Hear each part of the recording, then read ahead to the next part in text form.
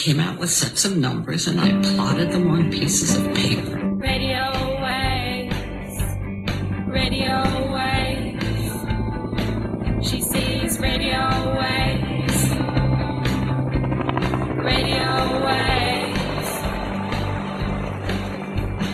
Astrophiz brings the news, arrays and dishes give different views. Are you confused? Radio waves, radio waves, radio waves. She sees radio waves. She sees radio waves. Welcome to the Astrophiz podcasts, and welcome to our first episode of Astrophiz for the year. And we have an amazing interview for you. My name is Brendan O'Brien and today is February 1, 2021. We always include a community service announcement asking you to wash your hands regularly, wear a mask if you can't socially distance effectively, and isolate as much as possible, and as soon as you can, to protect yourself and your community, get that COVID-19 vaccination as we work our way through this crisis.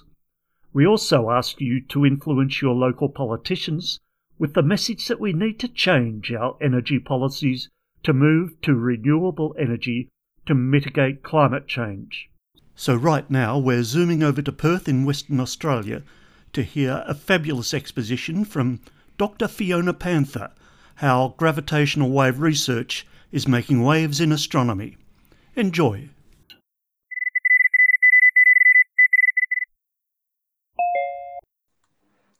Hello, Fiona. Hello, Brendan.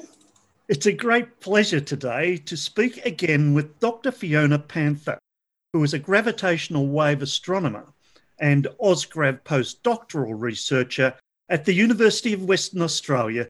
Thanks for speaking with us, Fiona. Thank you for having me back. It's good to talk to you.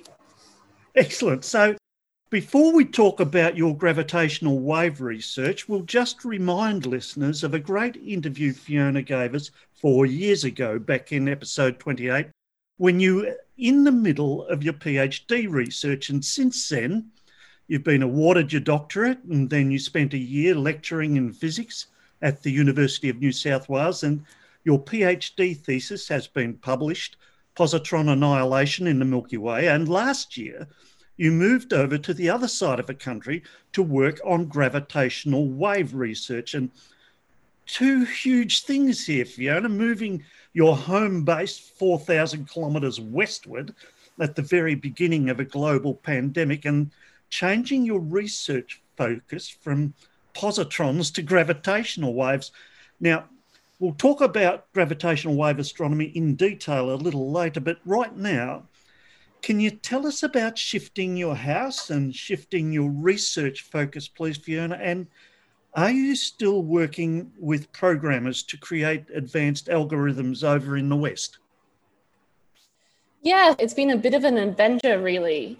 Although I'd say that moving from one side of Australia to the other is a kind of small fry in comparison. So I've actually emigrated twice. I moved from the UK to New Zealand with my family when I was a teenager. And again, I came from New Zealand to Australia to do my PhD. So moving to Perth sort of felt actually quite easy in comparison. It was a little bit just like moving to the other side of town. Although I've got to say, I think we arrived in Perth 2 weeks before all of the COVID lockdowns did start. So it was a very interesting time to start work. So my group went to work remotely from the beginning of March, and I started in April. And I didn't see them in person for a bit over 3 months. I think we first met in person in July. So it was a very interesting time to start a new job. Yep. And as for shifting my research focus, I mean, that was kind of a bigger change in a way. I was probably quite well known for what I'd done my PhD on in positron astrophysics. And I think a lot of people were quite surprised when I chose to work in gravitational waves. But it was really a case of I saw a job advert for something which needed the kind of skills I had, the connection between the computer science side and the astronomy side. And I get to do everything that I really love doing. So I get to do the computer science work that I really enjoy and interact with like a whole range of people and all over the world as well, which is fantastic being part of LIGO.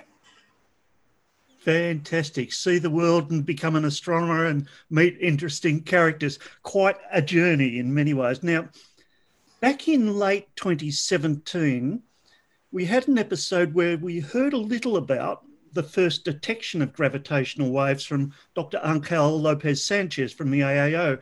Then in 2018, Dr. Matthew Bales introduced us to Ozgrav. But for the sake of our old and new listeners, I'd love to go back to first principles with you, Fiona, and hear from you about the prediction of gravitational waves, the LIGO and Virgo interferometry instruments that have been designed to detect gravitational wave, the events that trigger the production of gravitational waves, and the subsequent confirmed detections of gravitational waves. I know it's a big ask, but I'm sure you can condense it for us. Oh, I mean, I could talk for hours about this, and there's lots of sort of different ways you can talk about it. I guess I'll talk maybe a bit about my story with gravitational waves, because I think this is probably it's the way I learned it. So back in 2014, I was at the University of Auckland doing my honours year of my Bachelor of Science. And I remember one of the lectures, I did a GR course in my second semester with Professor Richard Easter, who was head of department at the time. I'd been doing my honours research with him. And this was 2014. And I remember very vividly going through the mathematics, the general relativity equations, describing how these equations that Einstein came up with nearly 100 years ago at that point, that describe the way space-time, this fabric which everything in the universe sits in, he has these equations which describe the different ways that it can move. And one of the ways that they've found actually was that this space-time fabric can actually move in waves. And so I remember sitting through this lecture, learning about how to find these wave solutions, these gravitational waves is what we call them, all of the mathematics of it, and not really knowing whether these were something that would really ever be detected. And I think at that time, that was 2014, like a lot of uncertainty about, are these really going to be a real thing, or are they just one of these like mathematical curiosities? Yep. And this is what took me it kind of takes me back to antimatter, because at the time of the theoretical discovery of antimatter, people did think that was just a mathematical curiosity. And then just a couple of years later, the first antimatter particle, the positron, was actually discovered. Yep. And so about 100 years after the first prediction of gravitational waves by Einstein in 2015, that was the very first detection of gravitational waves by the LIGO interferometers in the US. So the first detections happened in mid-2015, and there was a lot of verification had to go in to really validating whether or not that they really were, or whether it was just noise or some weird thing that gave the almost gravitational wave-like signal. And so by the time they had verified that, the rest of the world was told. It was on the 11th of February 2016. I was at my very first scientific conference when that happened. And I remember the day after, Paul Lasky, who's now a very big part of Ozgrav, giving a talk all about gravitational waves. And up to that point, a lot of gravitational wave astronomers had kind of been, the astronomers in particular, had been kind of treated like these sort of fringe scientists. There was a lot of suspicion about, is this just something that everyone's chasing after and it doesn't exist? And since then, everything's really burst onto the scene. But in terms of the process of getting to the point of discovering gravitational waves, this is something which goes back decades. And you can really see that history if you look at the papers that we publish in the collaboration, LIGO-Virgo scientific collaboration. You'll see thousands and thousands of authors on those papers. And a lot of astronomers, they sometimes get a bit sniffy about this and, what contribution can all those people really have made? Well, It's the decades of contribution to building the infrastructure. The experimentalists absolutely the backbone of the discovery of gravitational waves, and we couldn't do anything we do without the experimentalists. And one of the reasons our paper author lists are so long is to really pay respect to the fact that these people put 30, 40 years of work into building these massive instruments. So the way it works is you have an incredibly precise system that uses lasers to measure the stretching and contraction of this space-time fabric we all sit in. What you're actually detecting is deviations that are really no bigger than a fraction of the size of an atomic nucleus. The fact that we can do that with this technology is incredible. There are lots and lots of teams within LIGO, right from the people who build the experiments, who test the experiments, and then all the way up to the operators. And then finally, there is the teams that I'm part of who use the data from these interferometers. We actually take the information and we try and see whether there is a gravitational wave source. So you asked a little bit about what events trigger the production of gravitational waves. Yep. And what we've detected so far. Yes. Yep. So at the end of last year, LIGO published their second gravitational wave transient catalog, which takes us to all of the events we've detected up to the end of 2019, which was the first half of the third LIGO observing run. We've got about 50 or so events now, somewhere in the region that are confirmed, that are publicly released. And those are predominantly from binary black hole mergers. So most of the events that we detect come from mergers of black holes that are between probably about 20 and up to maybe 100 solar masses. So those are the most common. We have a very small handful of neutron star mergers. The very famous one, of course, was in 2017, where we also saw something called a kilonova. It's the electromagnetic radiation. And we have, I think, a couple of possible neutron star black hole mergers at this point. That's fantastic, Fiona. So there's quite a few ways of generating gravitational waves, and it looks like there's a few ways of detecting them as well. Like we've got the pulsar arrays using the Parkes dish and those instruments you've just described, LIGO and Virgo. Can you tell us about the collaborations, the methods and the instruments that you're using in your particular work on gravitational waves? Yeah, sure. So we're part of the LIGO-Virgo collaboration, the LSC. So we are using the laser interferometers, the two LIGO interferometers in the US, so Livingston and Hanford, and also the Virgo interferometer, which is in Italy. We're hoping in the next couple of years, maybe by the time of the fourth observing run, which will be sort of 2022, we may even see the instrument in Japan, KAGRA, coming online, and that's also a laser interferometer. So we don't directly use the equipment, so I'm not doing anything in the lab. But what we get is we get the data that's coming off the interferometers when they're online. They're offline at the moment. But when they're online, the data comes off in real time. And what we're seeing is we're seeing something called the gravitational wave strain. So that's measuring the deformations in space-time. And we use a computer program, which is called SPEAR, which stands for Summed Parallel Infinite Impulse Response. And I'll explain a bit how that works in a second. This is our algorithm to search for gravitational waves in real time.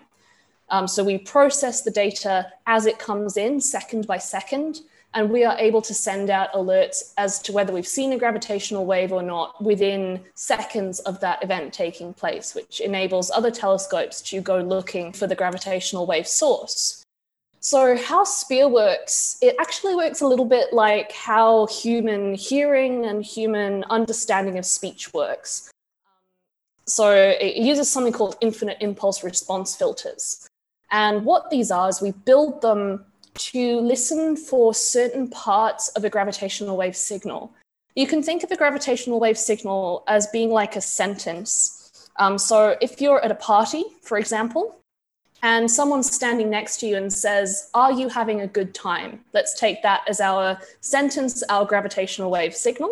Yep. Now, if it's a really, really quiet room, it's very, very easy to hear someone next to you saying that sentence.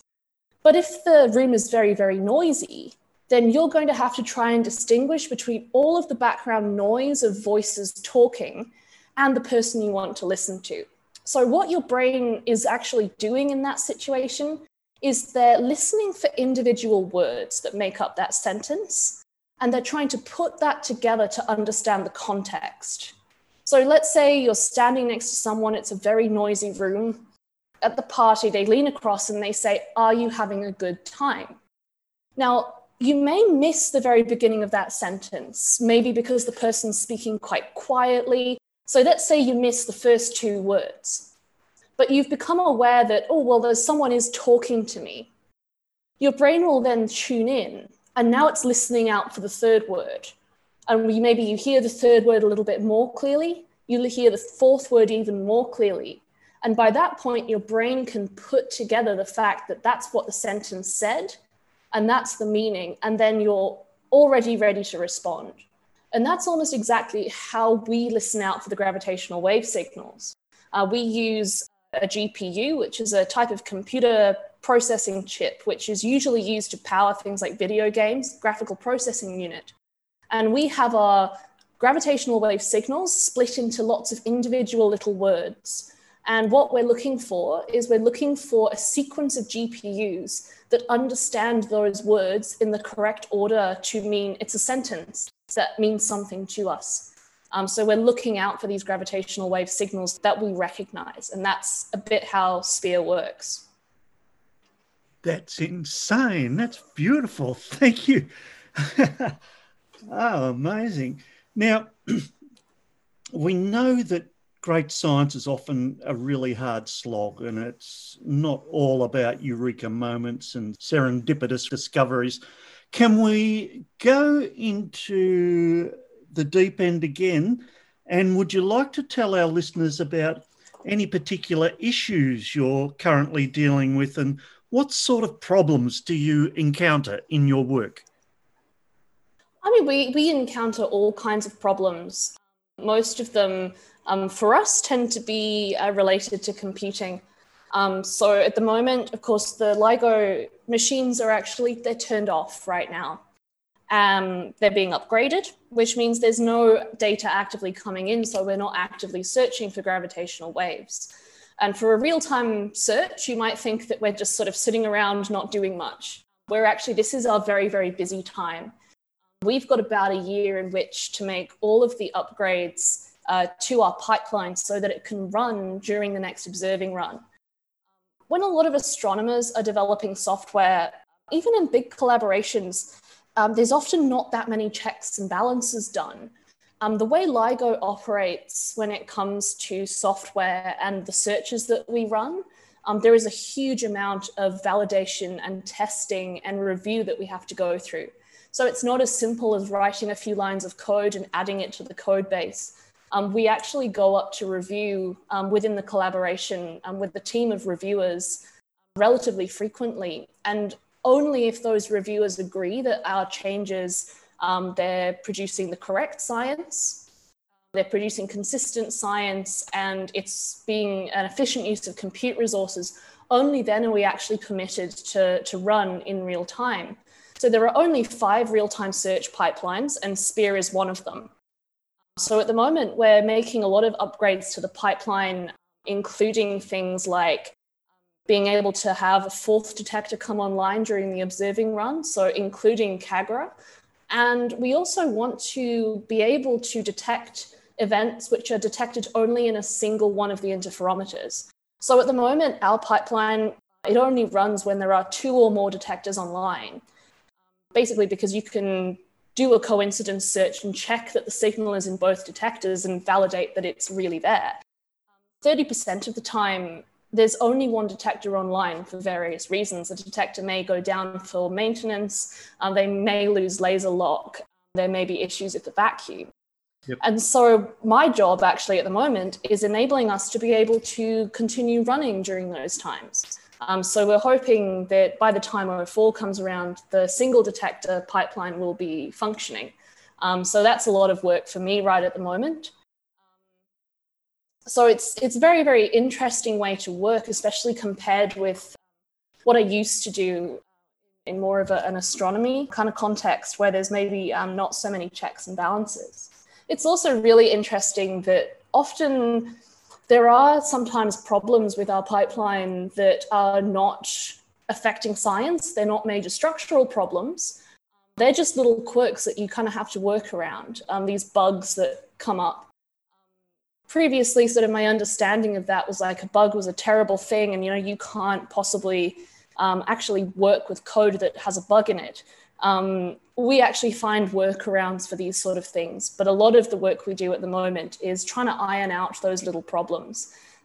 It's a really good exercise in letting go of perfectionism. You learn that actually things don't have to be perfect to work well.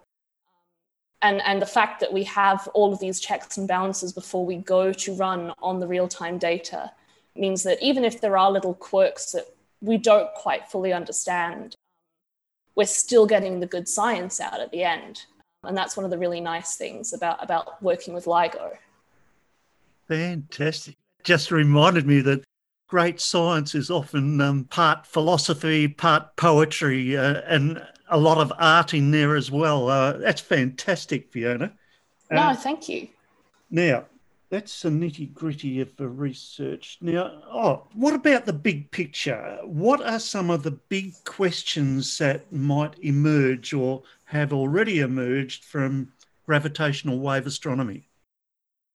Yeah, it's a really good question because this is one of those fields where it's kind of both a very young field in terms of the observations and quite an old field in terms of the theory that's around about what sort of things might make gravitational waves, what are the properties of the things which are merging together. So some of the big questions that I'm seeing addressed a lot at the moment are around, what sort of population properties do these merging black holes have? So for example, what are the component masses? How massive can these black holes actually get? And we have had a couple of observations which have really challenged theories about how black holes form, especially in binaries. So one of the observations in particular, I've forgotten the actual name of the thing off the top of my head, but it had very, very large component masses, about 150 times the mass of our sun. And previously, it was actually thought that that was fairly close to the upper limit of the mass a black hole could get to if it formed through a supernova explosion. And so it's really challenging scientists to think of ways that we can produce this distribution of black hole masses that we're seeing. Some of the other questions, which I think will become they'll be maybe made a little bit more clear, the answers to them after the fourth observing run in about a year's time, will be around neutron star mergers. So we've not seen very many neutron star mergers so far. There were only a couple during O3A, and we only have one where we've seen electromagnetic radiation associated with it. So we've seen light and radio waves and gamma rays coming from the same event. All of the black hole mergers we've seen no electromagnetic radiation coming from those events, which was kind of expected. There's not really much in those mergers that can produce electromagnetic radiation. On the other hand, neutron stars, they produce a lot of electromagnetic radiation. But we want to understand not just what's going on after the merger, which is kind of what we've already seen to an extent. Yep. We want to know what's going on just before and actually during the process of the merger itself. So 1708-17 was a really exciting event, this neutron star merger. It was very, very close by. And they saw a flash of gamma rays from it when the stars first merged. That was just found completely by coincidence. And then about 12 hours later, they started seeing the optical light. And then I think it was a few weeks later, they started seeing radio emission, which was kind of exactly what was predicted. But with O4, we want to go a little bit deeper into seeing what happens in the moments when the neutron stars merge and the seconds immediately afterwards, because that's something we actually missed during 1708-17. So this kind of observation, it relies on the gravitational wave detection pipelines being able to forewarn the optical and gamma ray and X-ray and radio observatories that a neutron star merger will occur. So this kind of sounds a little bit crazy, but our plan is actually to be able to give up to 60 seconds early warning that a neutron star merger is going to take place somewhere in the universe. This is something that we're actually writing a paper about at the moment, is our capacity to do this with LIGO. So what we're hoping is that in the next observing run, we will have some neutron star merger where we actually catch the whole thing with all kinds of different telescopes, gravitational waves, neutrinos, cosmic rays, and all of the electromagnetic spectrum, because we will be able to tell everybody to look in the right direction at the right time. That's insane. That's amazing. I heard a lot about astronomers looking back in time, but it looks like with gravitational wave astronomy, you can also look forward in time. That's fantastic, Fiona. Oh, just a supplementary question on that. Can you go back and look at the archival data from the first 3 runs and extract more information out of that? So in terms of looking at electromagnetic observations, that's definitely something people have done. With the first couple of observing runs, especially the first observing run, it's quite hard to really know where to look if you're looking for electromagnetic radiation. So during the first observing run, we only had 2 interferometers online. And what that means is that it's very, very hard to pick where in the sky that gravitational wave actually came from. You get these very, very large swathes of the sky where it's plausible the gravitational wave could have come from. By the third observing run, you're starting to be able to triangulate a little bit more because you've got a third detector in Virgo. So you can narrow down where that radiation may have come from. In terms of gravitational waves, though, people have gone back and gone over the data from the first few observing runs, even people outside the LIGO-Virgo collaboration. So for about a year after the end of each observing run, we keep everything proprietary within the collaboration. And then after that, we release the data to the public. And so from the first couple of observing runs, there was a very famous study done by a group at Princeton with Barak Zake as one of the lead authors, where they actually found, and I think it was an additional 2 or 3 binary black hole mergers using their search algorithm on the archival gravitational wave data, which is a really interesting thing to do. And if you go to the LIGO.org website, it is actually possible for the general public to get involved. You can either go through the Gravity Spy Zooniverse project, so you can help us understand glitches in the gravitational wave detectors. Or if you want to play with the data itself, there are some really lovely tutorials which show you how to use the data that we use, the actual same information that we get in with our pipeline to find gravitational waves. And so you can have a bit of a look for your own. And I'll be making a video at the moment actually showing people how to do that. So do stay tuned for a bit more on searching through the archives. Fantastic. Citizen scientists, jump on board. Now, these latest huge arrays that are being developed now in radio astronomy, they're generating a huge amount of data that has to be interrogated. And would you like to tell us about the innovative work being done with the AusStar machine over at Swinburne University in Melbourne and the DUG high-performance systems that you have there in Perth? Yeah, so the computer that I use for a lot of my work developing the pipeline is in Australia at Swinburne. And for running online at the moment, we do actually have to use a computer over in the States. Just because of the data distribution time, it has to come directly from Caltech. But the facility in Australia is an absolutely incredible facility. So this is the AusStar supercomputer. It's a very, very large computer.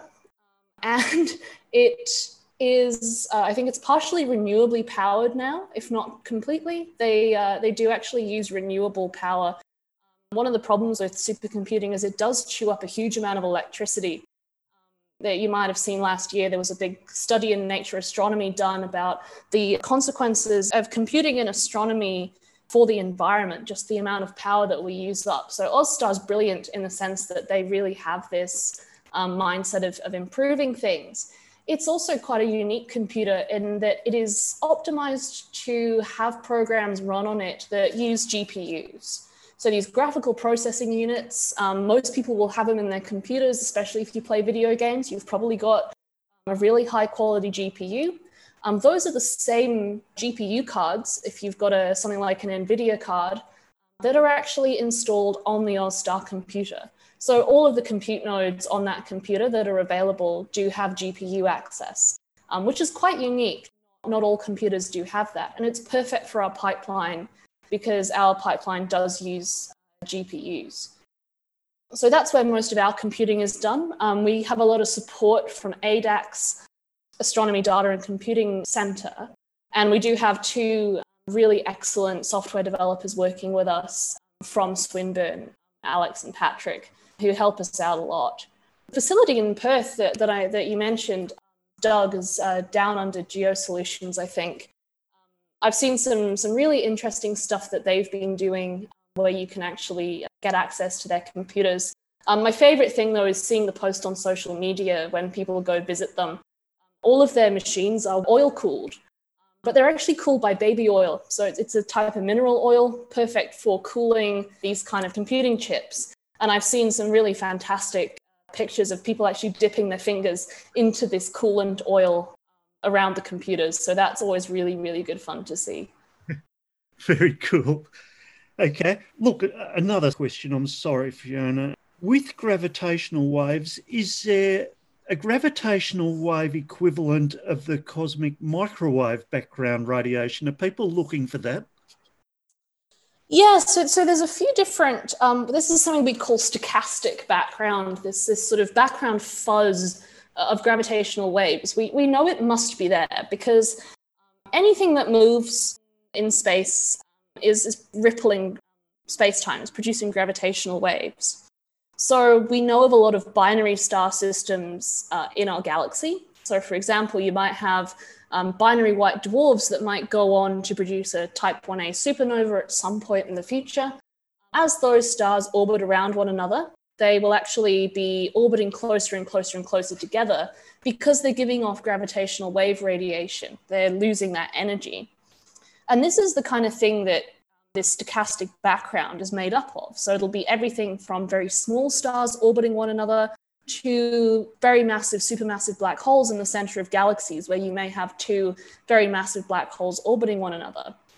The other kind of stochastic background people may look for would be gravitational waves that originated from the very, very early times in the universe.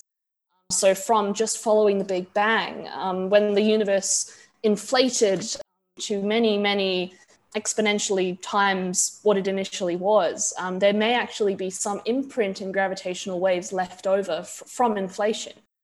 And so there are lots of people who are searching for this stochastic background. The problem is it has to be done in quite a different way to the searches that find the very, very bright or loud gravitational wave sources that SPEAR finds. So what we do is we predict what these merging black holes will look like, and we use those templates to see if any of the data fits that template. When you've got the stochastic background, it would be absolutely impossible to create a template that represents it. So you can't do the same process, this match filtering process. There are other ways in which you can process the data.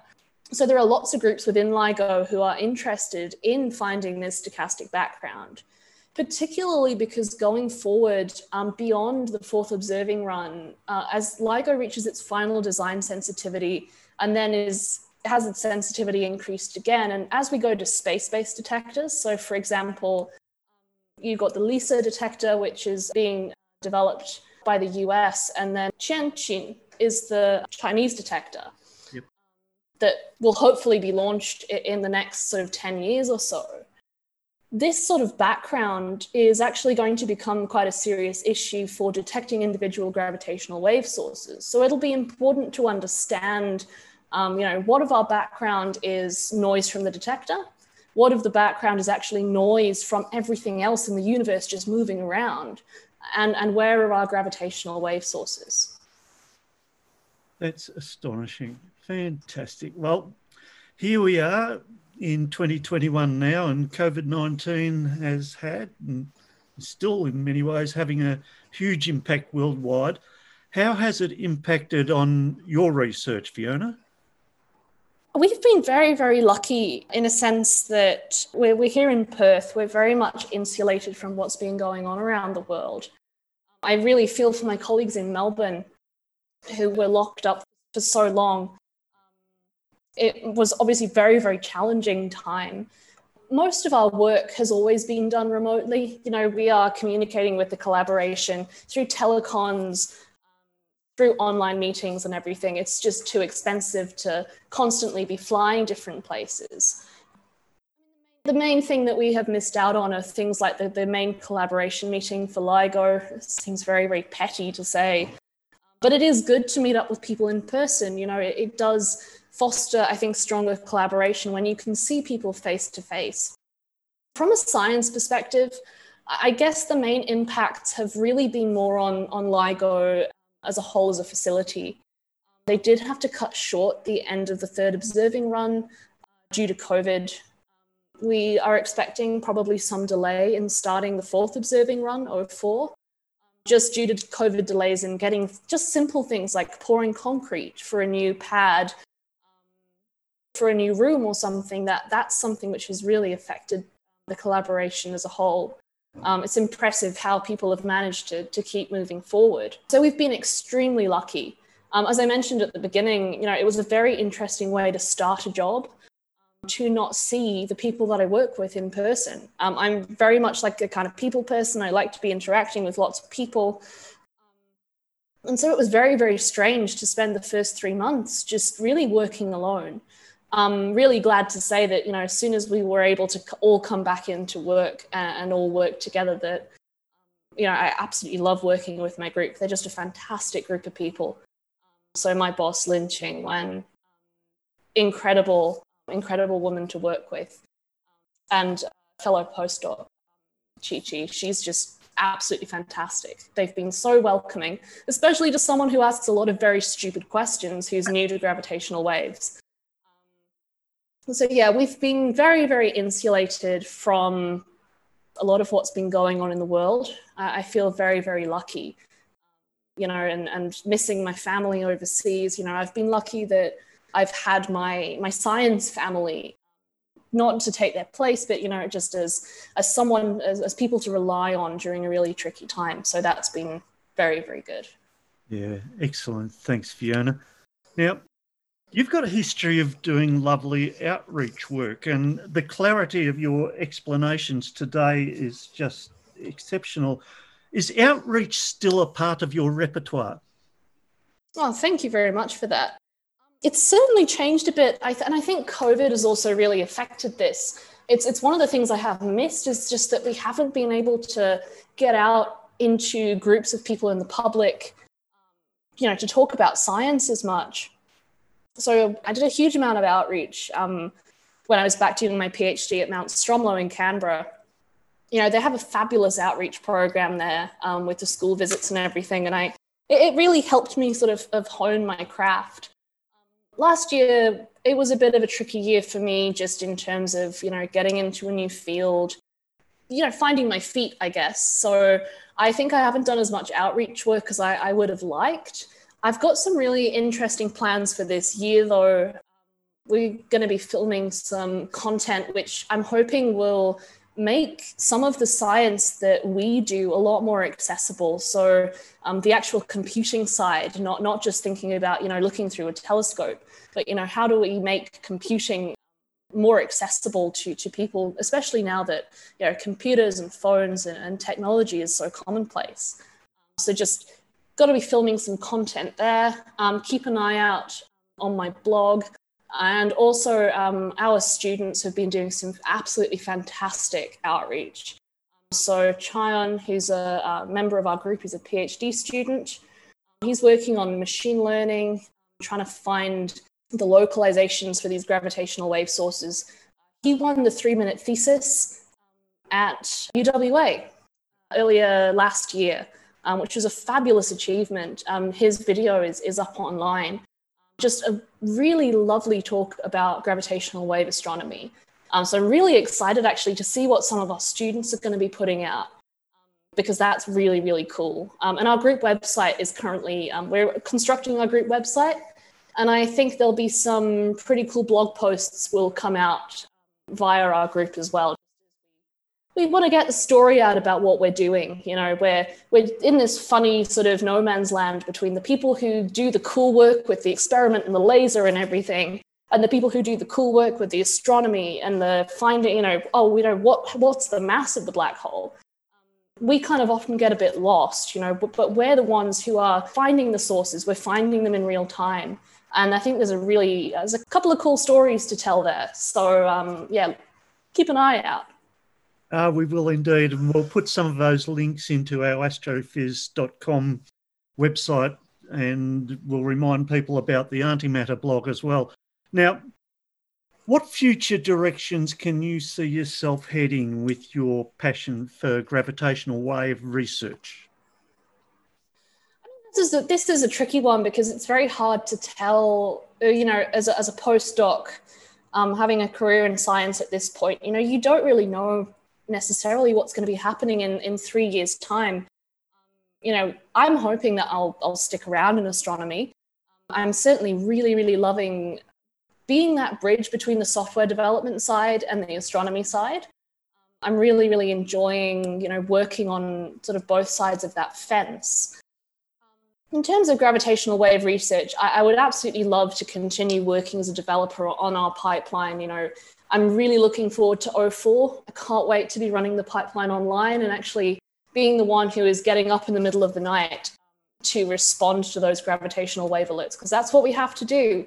It sounds kind of crazy, but that's actually one of the reasons I originally got into supernova survey work.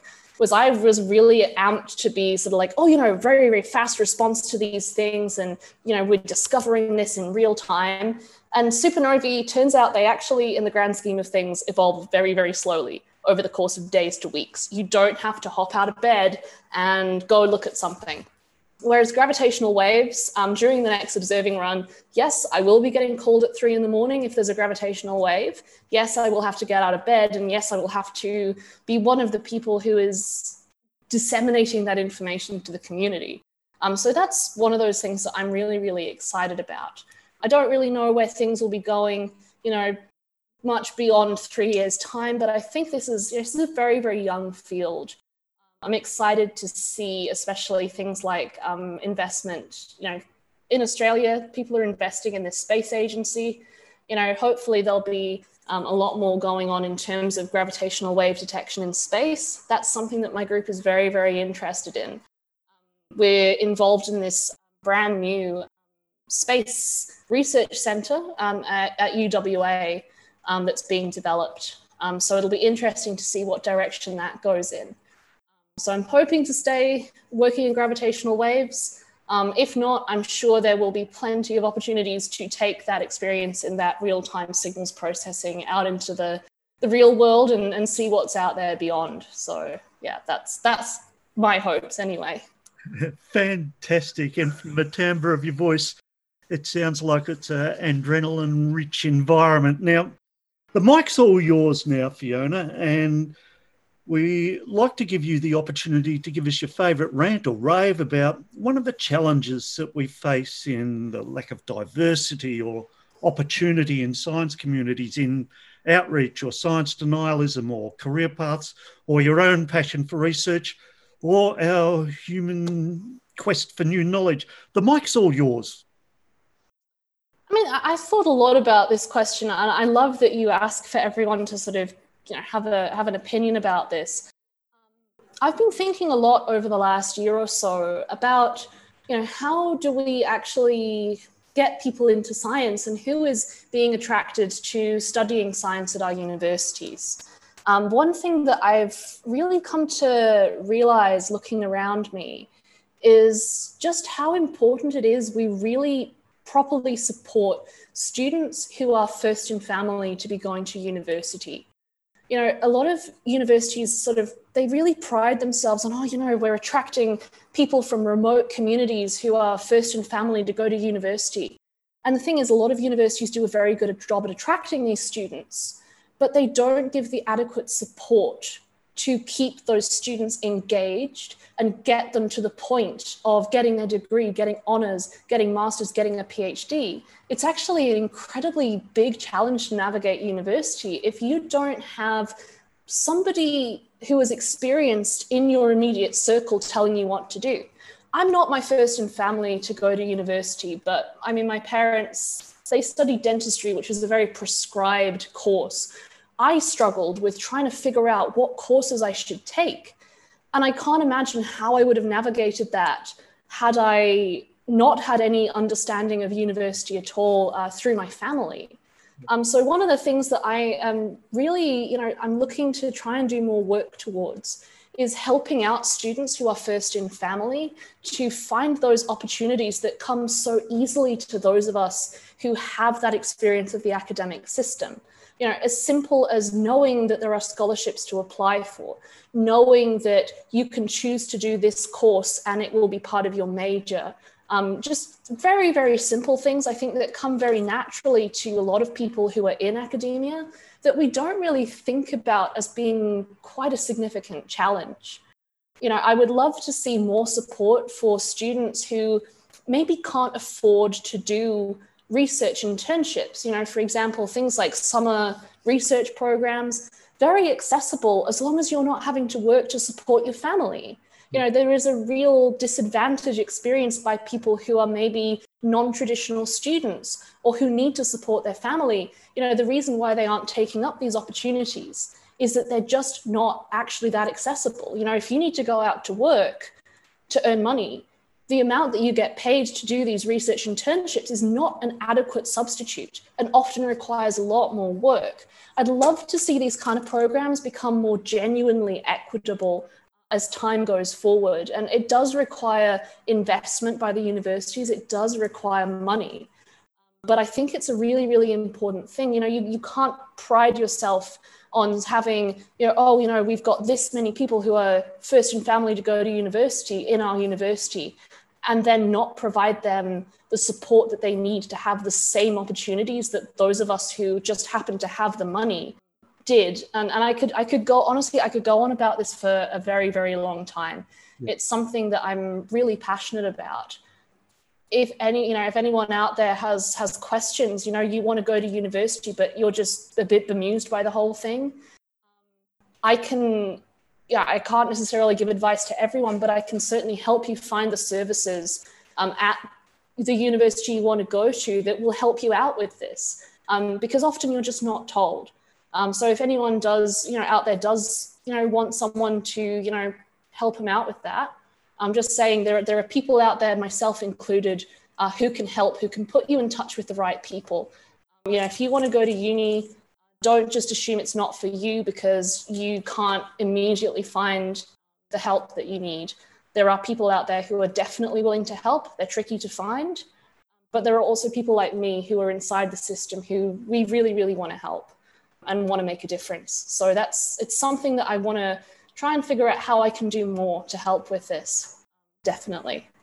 Fantastic, Fiona. Watch this space. Now, is there anything else we should watch out for in the near future? What are you keeping your eye on? I'm definitely at this point looking forward to the beginning of the 4th LIGO observing run. That'll be sometime next year. There's going to be a lot of very, very exciting things I think will happen during that observing run. The LIGO and Virgo instruments will be more sensitive than ever. We're going to see more gravitational wave signals than ever. We're going to be seeing, more than 1, 2, 3 a week. It's going to be a very, very exciting time. So I'm definitely looking forward to that. In the near future, there are some very, very exciting papers which will come out based on the 3rd observing run, which ended at the beginning of last year. So we have the second half of the O3 catalogue still to publish. And we also have the sub-threshold catalogue. So those events that were maybe a little bit marginal, we're not so sure about them.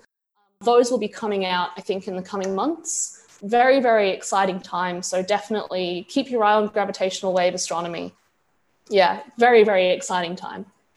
Thank you very much. I'm positive that there'll be a lot of people keeping their eye out at citizen scientists and a lot of our listeners. Well, thank you so much, Dr. Fiona Panther. On behalf of all our listeners, it's been really fabulous speaking with you and hearing your wonderful explanation of gravitational waves. Thank you especially for your time and I know your busy schedule. I've had a look at it. It's amazing. And we'll encourage all listeners to check out @FiPanther on Twitter. It's @FiPanther on Twitter. And congratulations on all your great work.